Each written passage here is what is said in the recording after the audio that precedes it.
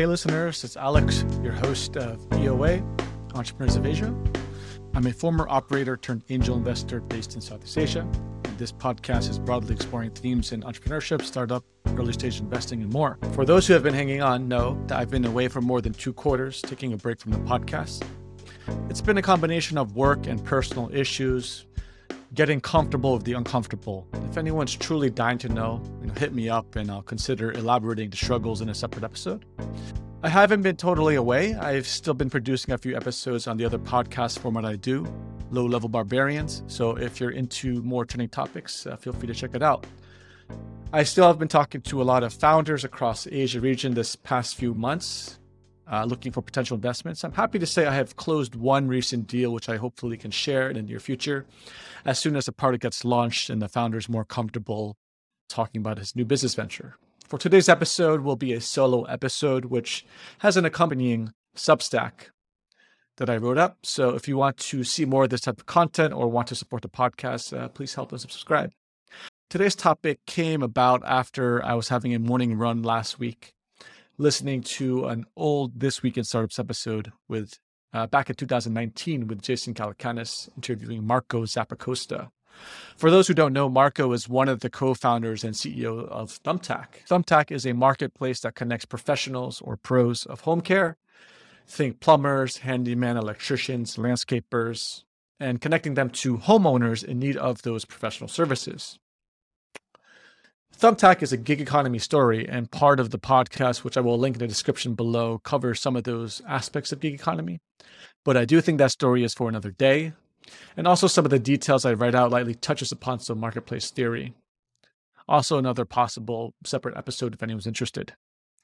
However, what really struck me when listening to the podcast was when Marco was discussing his thoughts about pricing and how he has approached pricing for Thumbtack. And helped me really refine my own thoughts and adding new dimensions when thinking about pricing products or services, especially for early stage companies. And the main takeaways that I would really highlight were knowing the full value of your product or services, the value you actually end up delivering, and then being able to charge to that full extent. Founders are typically too wary to charge their customers. And the more important one, I think, is thinking of pricing in terms of value creating or value destroying.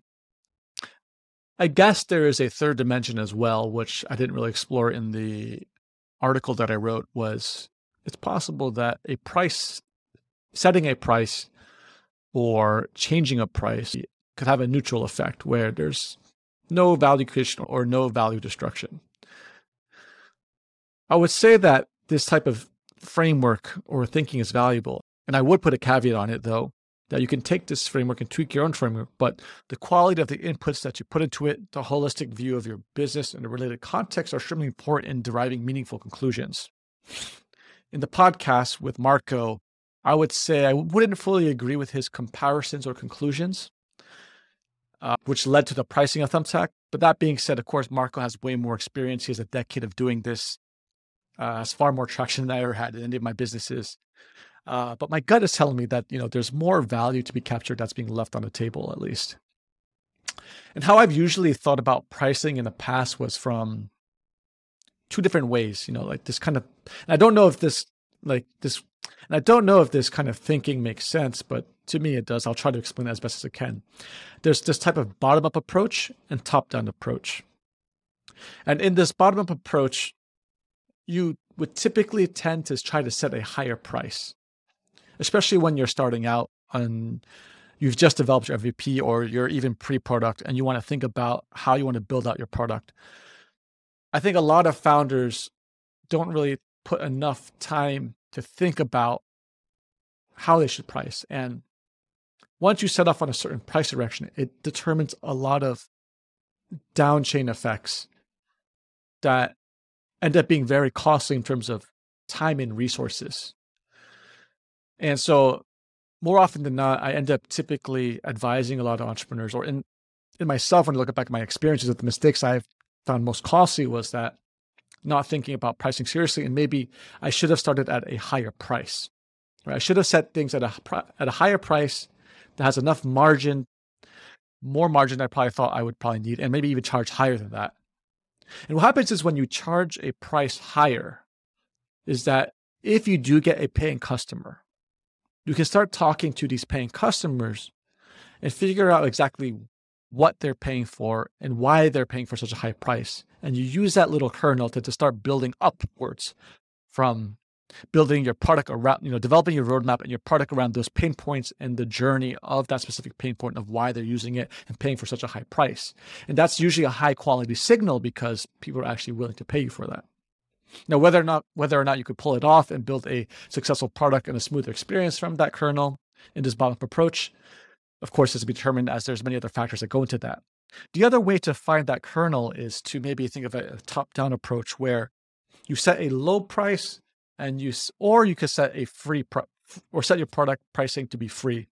And what that does is it widens your user acquisition funnel and you get all types of users that come in. And you could take your time to sift through the data to kind of figure out which cohort of customers or what value that the customers are using the product that find valuable to build your product then from that kernel of truth. But of course, that comes with its own other problems too. Whereas the bottom-up approach, you might have tunnel vision and, you're not sure if that leads to a bigger market. Of course, if you go wider, you could see more different types of customers and then see if it scales up to potentially to bigger markets, right? I would argue, though, that a lot of the times for founders earlier in their journey and founders who are maybe younger or this is their first startup, they may typically, in my experience, may not have the business intelligence chops or the discipline or the ability to come up with a meaningful conclusion from a huge data set. Not necessarily a huge data set, from a large data set to know what they should actually be building and why, right? So when entrepreneurs or, founders are early in their journey, if they're not sure, I typically would suggest a bottom-up approach because it gives you a higher clear signal and allows for more focus. And with more focus, with the amount of constrained resources you have, it gets to be more productive, which maybe leads to higher chance of profitability and, which leads to positive optionality. The top-down approach, of course, may find a better avenue towards success, but your ability to maybe navigate that with a probability of being successful to getting to your goals is probably lower, I would say, at least in my experience. And, that's how I have previously thought about pricing products. It's, and if you're being very reductive, it's, set a high price or set a low price and then determine the strategy from there. But in that exercise, and what Marco maybe really think about is when you are doing those exercises, whether you choose to, set a high price or a low price, whether it's bottom up or top down or some combination of both, layering in this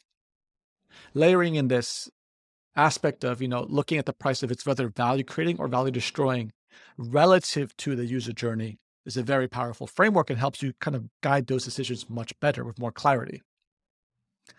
Right. And, if you think about what's happened in the past decade with, huge amounts of money getting squeezed into VC as an asset class and, and in turn getting founders being able to raise huge amounts of money at insane valuations, with this kind of macro context, we threw out this kind of wisdom of pricing, blitz scale, build it big, figure it out later. And that's not to say that's wrong. It's not to say that's good or bad. We don't make these kind of qualitative judgments. It's just a consequence of the game. So what's really important is to know your game that you're playing and that, if you choose to do it in that kind of way, without doing the homework of knowing price at an early stage, if it's not a purposeful decision made from meaningful context, it leads to a current situation where we have a lot of companies that we're seeing today are IPO'd and maybe can never live up to those private valuations, or, it means that you struggle with doing the hard thing where you've set too of a low price, and then if you set a high price, you lose all of your user traction, which I've done that before. The perfect example would be when we were launching Easy Taxi in Hanoi. This is at the heydays of subsidies of rideshare in, the early 10s, 2013, 2014. Hanoi market for rideshare was probably the fastest growing in the world out of something like 170 cities. And it was all subsidized, low price free. It was actually negative, right? Like we were burning money to acquire customers, and we were getting something like 700 new users a day, which was insane at the time. And without understanding the context of that and why that was happening, when you turned off the subsidies, 90% of the demand just evaporated. Ultimately, of course, this is a story for another day as well, but that was because we weren't really solving an actual problem and pain point, and subsidizing the market did get us to user acquisition top line growth, but pricing wasn't really well understood. And the pricing signal, if we had looked at it carefully, we set a high price and no one was buying it because the problem was by and large already solved in the market. So that's just one anecdote. So I think, trying to put it together, historically, we lost that kind of discipline. I think that, anyone who's managed to scale to the millions and billions of users has been able to, create a sustainable business in this kind of blitzscaling method with proven unit economics would be the exception, not the norm. I would wager, survivorship bias would agree with this. There are too many examples of what, companies that we're seeing today that are having troubles because of a lack of price discipline. And having price discipline early on is usually a good idea when the risk is lowest, right? So when you put everything together, whether approach you choose bottom up or top down, and you layer in this kind of idea of value creation or value destruction of price, and thinking about the second and third order effects of price, it should help you guide a lot of pricing decisions and make your strategies much more purposeful. Whether you choose to forgo a price, whether you choose to have a higher price or a low price, at least is rooted in some substance where, if you need to pivot later on, it makes sense, or, your roadmap starts to make more sense, your business planning starts to make more sense. And it doesn't hurt to do that early on.